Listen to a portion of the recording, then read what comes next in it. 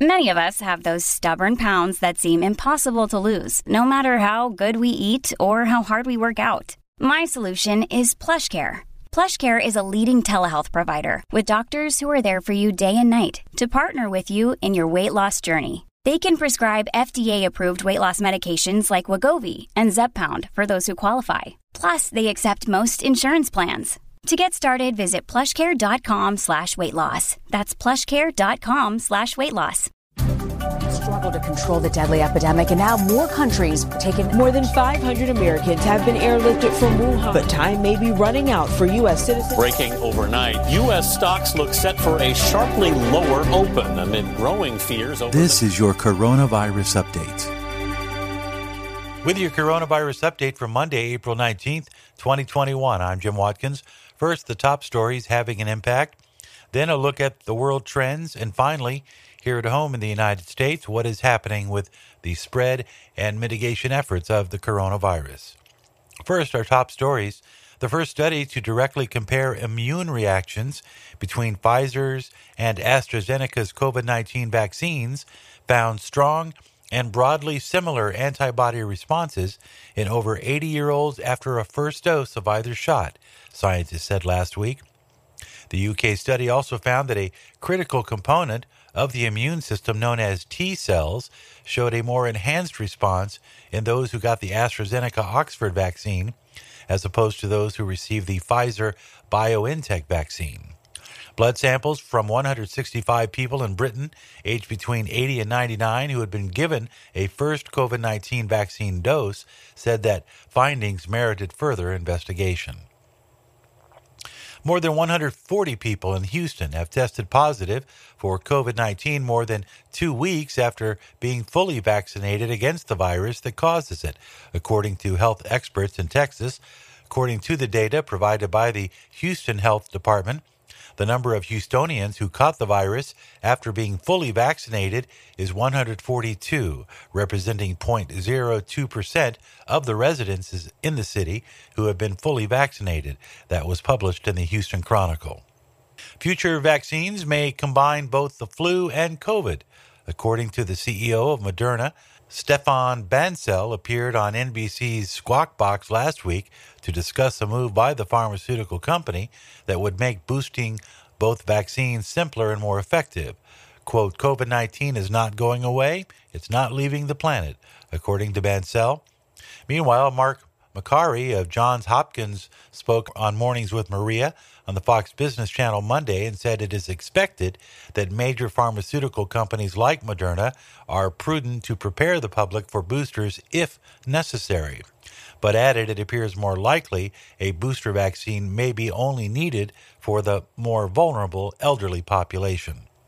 Sunshine has been proven to be antidotal in fighting outdoor spread of COVID, according to breakthrough research conducted by the Missouri Department of Health and Senior Services published by the Washington Post.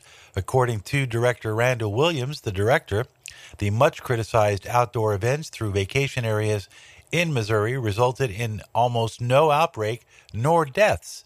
Similar studies in Florida have also concluded it is virtually impossible to contract COVID outdoors at large gatherings. South Dakota's Governor Kristi Noem cited a similar study showing the bikers rally earlier this year that caught much media criticism, attended by tens of thousands of bikers in South Dakota, had no direct link to any outbreak after the event. Looking at global world trends in both new cases and deaths, daily cases are rising. The world tallied just under 816,000 new cases on Monday. The average 7-day trend is up. Deaths stand at just over 3 million worldwide. 121 million have recovered from COVID, and the World Health Organization reports there are currently 107,000 people, approximately, at this hour considered in critical condition around the world. Brazil remains the hardest hit, with an average of 21,700 people dying per week.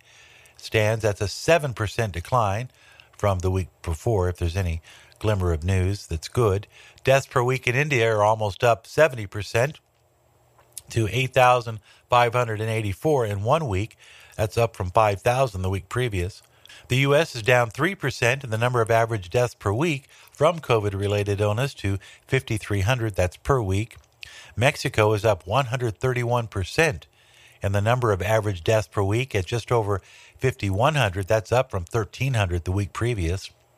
And for the complete list of countries and the latest stats and percentages, look for the COVID button on our website at candidlyspeaking.net.